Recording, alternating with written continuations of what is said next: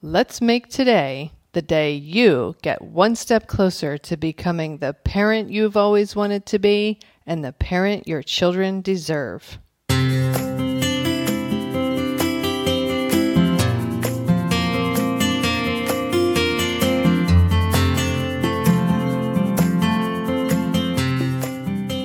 Hi, and welcome to Powerful Parenting for Today's Kids. I am your host, Erin Taylor, and I have wanted to help parents and children literally since I was 11 years old. I created this podcast to help you make a stronger, healthier, deeper connection to your child, to understand the inevitable challenges a little better, and learn some new ways to navigate them when they occur. Thank you for spending some time with me. Now let's get this show started. Hello and welcome back to the show. Today I wanted to share a conversation that I had with a mom recently. And we were talking about natural consequences. And this is a topic that is very confusing to parents sometimes. Natural or logical consequences. It's very confusing, and parents don't really fully understand them all the time. And so what I explained to her, this was in the case of needing to get out the door and complete an errand that the child didn't necessarily want to do, but it had to be done. And this particular errand it was an ongoing thing that they had to do, and it was always a battle and always a struggle. And so she was at her wit's end, and she didn't know what to do with her child, her daughter, because she knew that as soon as it was known that they had to do this errand, that the daughter was going to resist and struggle, and it was going to be a battle. And so she was looking for some kind of guidance or support. And so what she and I came up with together was to explain to the child that they had to take care of this errand and that they could do it quickly and get it done fast, which would leave time for them to do something fun like stop at the park or the playground on the way home. Or they could take forever, they could argue about it, and then they wouldn't have any time to stop at the playground or do anything fun afterwards because they would use up all their time on the errand. And her daughter at this point is 8 years old. And so this is a way where we allow our children to make a decision and then feel the natural consequences that come out of the decision. So the natural consequences can be good. They can be something we want, positive, or they can be negative, something we don't want. For example, if we study hard for a test and we get an A, that's a natural consequence, a positive natural consequence. If we drive too fast and we get a speeding ticket, that's a negative consequence, something we would want to avoid. And so when this mom is now going to talk with her daughter about this errand that they have to do and how if they get it done quickly, there will be time afterwards to stop at the playground on the way home. That, if she makes that choice, that's going to be a positive consequence that she's going to enjoy and appreciate. If, however, she struggles and resists and doesn't want to put her shoes on and makes a big fuss over every step along the way, it's going to take 3 times as long, they're going to run out of time, and they're going to have to come straight home afterwards. This would be a consequence that her daughter is not going to be happy about and not going to enjoy because she loves to play at the playground. So parents often want to try sticker charts and reward charts and stuff like that. And while I think that these things can work, and believe me, I tried them all myself especially when my son and daughter were young. And they worked for a couple days or a week or something, and then they were done. The novelty wore off. They weren't interested. I got busy one day and forgot it, and then boom, it was over. So I tried every sticker chart there was, and they all failed miserably. And I thought it was because of something I was doing, because I wasn't doing the right thing. I was messing up. I wasn't good at it, or my kids don't know how to handle these things. But what I came to understand later is that sticker charts just don't work. They don't work in the long term, because you're not actually including the right ingredients to get the outcome that you're looking for, which is cooperation. Well, in many cases, cooperation on whatever the issue is. And so with a young child, this works very well, and it can also work with an older child too. With my teenage son, what we do with his cell phone is, because he's getting older and he's in 11th grade at this point, when he first got his cell phone, we let him know that we would be checking it regularly. So for a few weeks or however long it went on, I checked his phone every day. And I said, I'll be looking at your text messages. I'll be looking at your apps. I'll be looking at what you're looking up on your phone. I'm going to be looking at all of it, because I need to make sure that you're making good choices. And then, he would say a curse word or something, and then we'd have a conversation about it. Or he would, not respond to a friend in a kind way, and we would have a conversation about it. And now that he's older, it went from checking his phone every day to checking it once a week to checking it every few weeks. And now he's at a point where we let him know we'll respect his his desire for privacy, because at his age, it's natural to want privacy.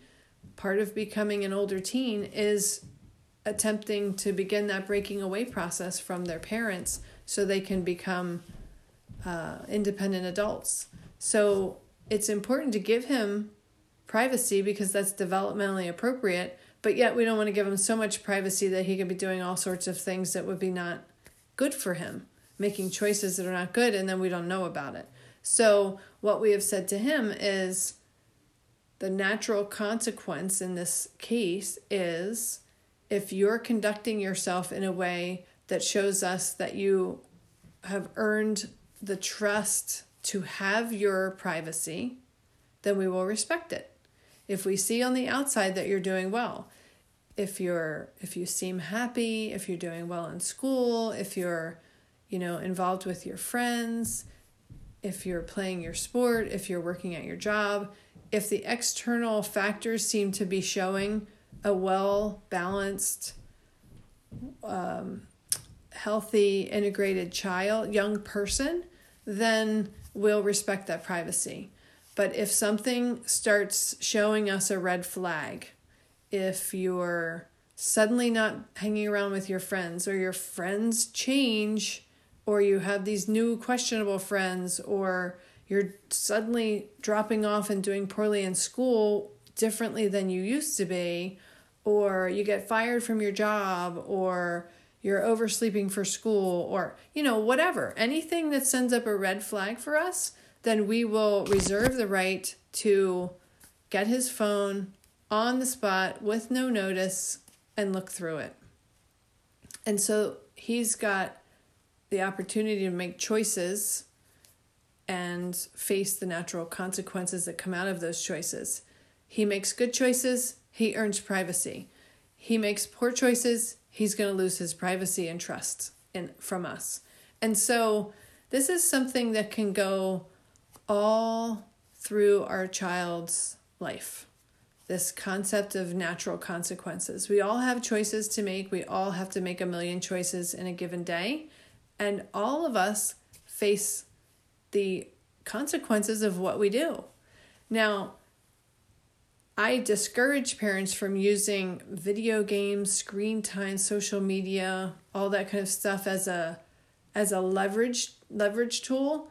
These things are so precious to kids these days, to young people, and to adults, I might add. Our phones are just as precious to us as they are to our kids. But if our child gets a poor grade at school or talks back or doesn't clean their room and we take the phone away, that has nothing to do with what they did. It has nothing to do with it. And so it would be akin to if we, if we got a speeding ticket and we come home and our spouse is going to take away our phone because we were speeding.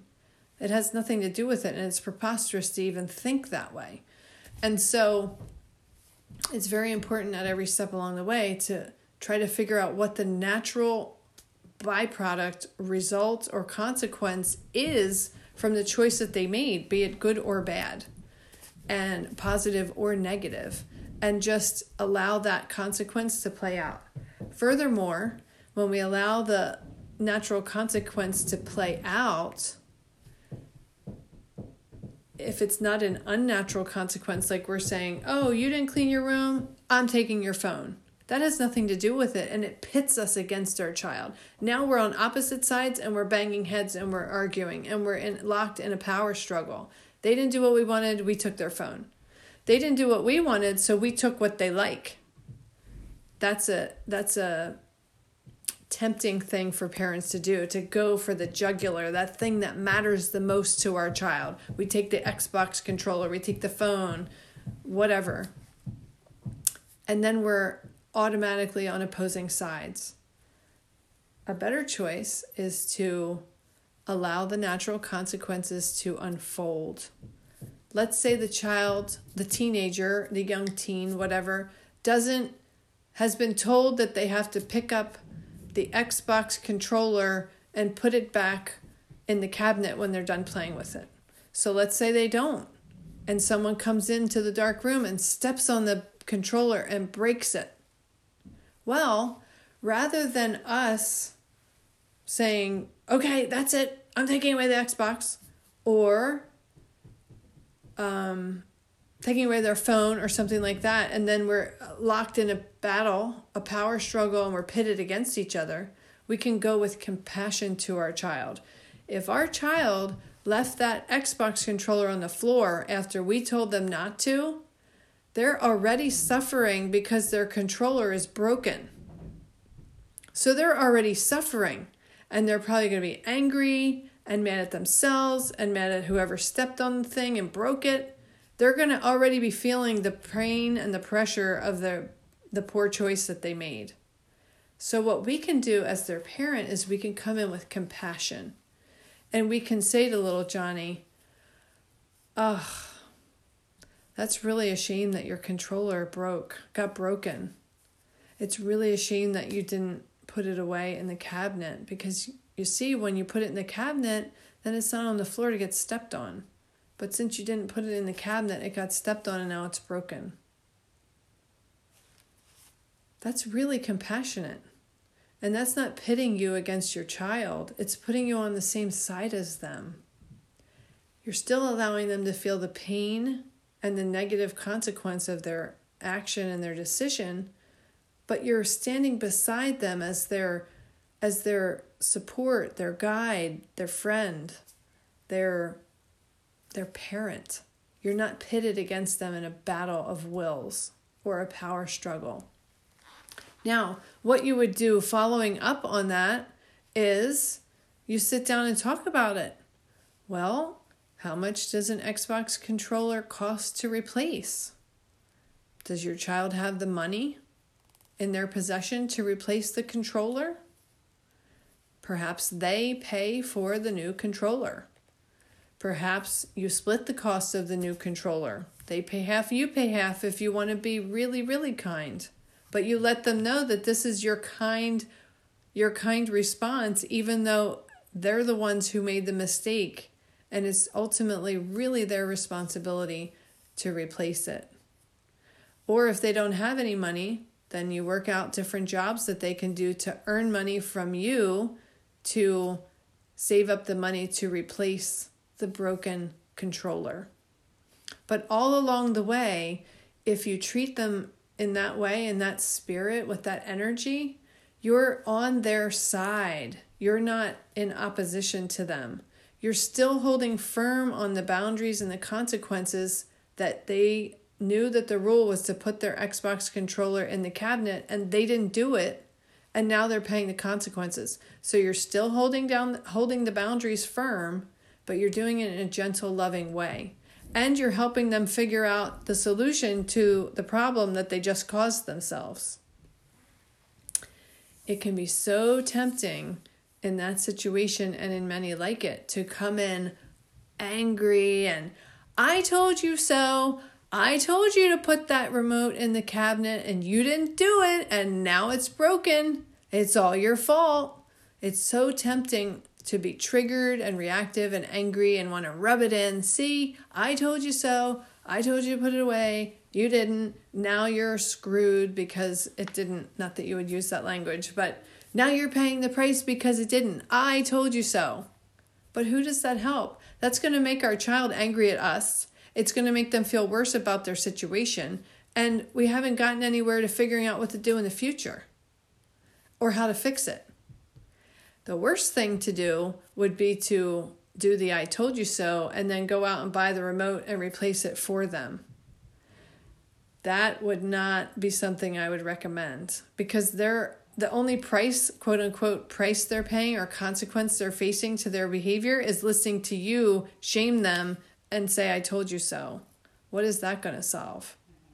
Going to them with compassion and saying, gosh, that's really a shame that happened when you didn't put away that remote. So let's talk about how we can help you fix this situation. That's loving and gentle and kind. And your child's not going to feel angry and resentful towards you. They're going to be upset about the fact that now their controller's broken, but it's not going to be triangulated onto you. They're going to be focused. They're still going to maintain their focus on, darn it, I screwed up and now I'm in a pickle. But they're going to hear that you're right next to them, willing and ready to help them figure it out. So that is my spiel today on consequences, decisions, how to help our child navigate the mistakes that they make. And I hope that it gives you some really good ideas for your children in your home. And of course, as always, if you ever have any questions or you're not sure about something, just reach out to me. This is what I help parents with all the time. That wraps up today's episode. Wherever you are in this world, I hope that you make it a fabulous day for yourself.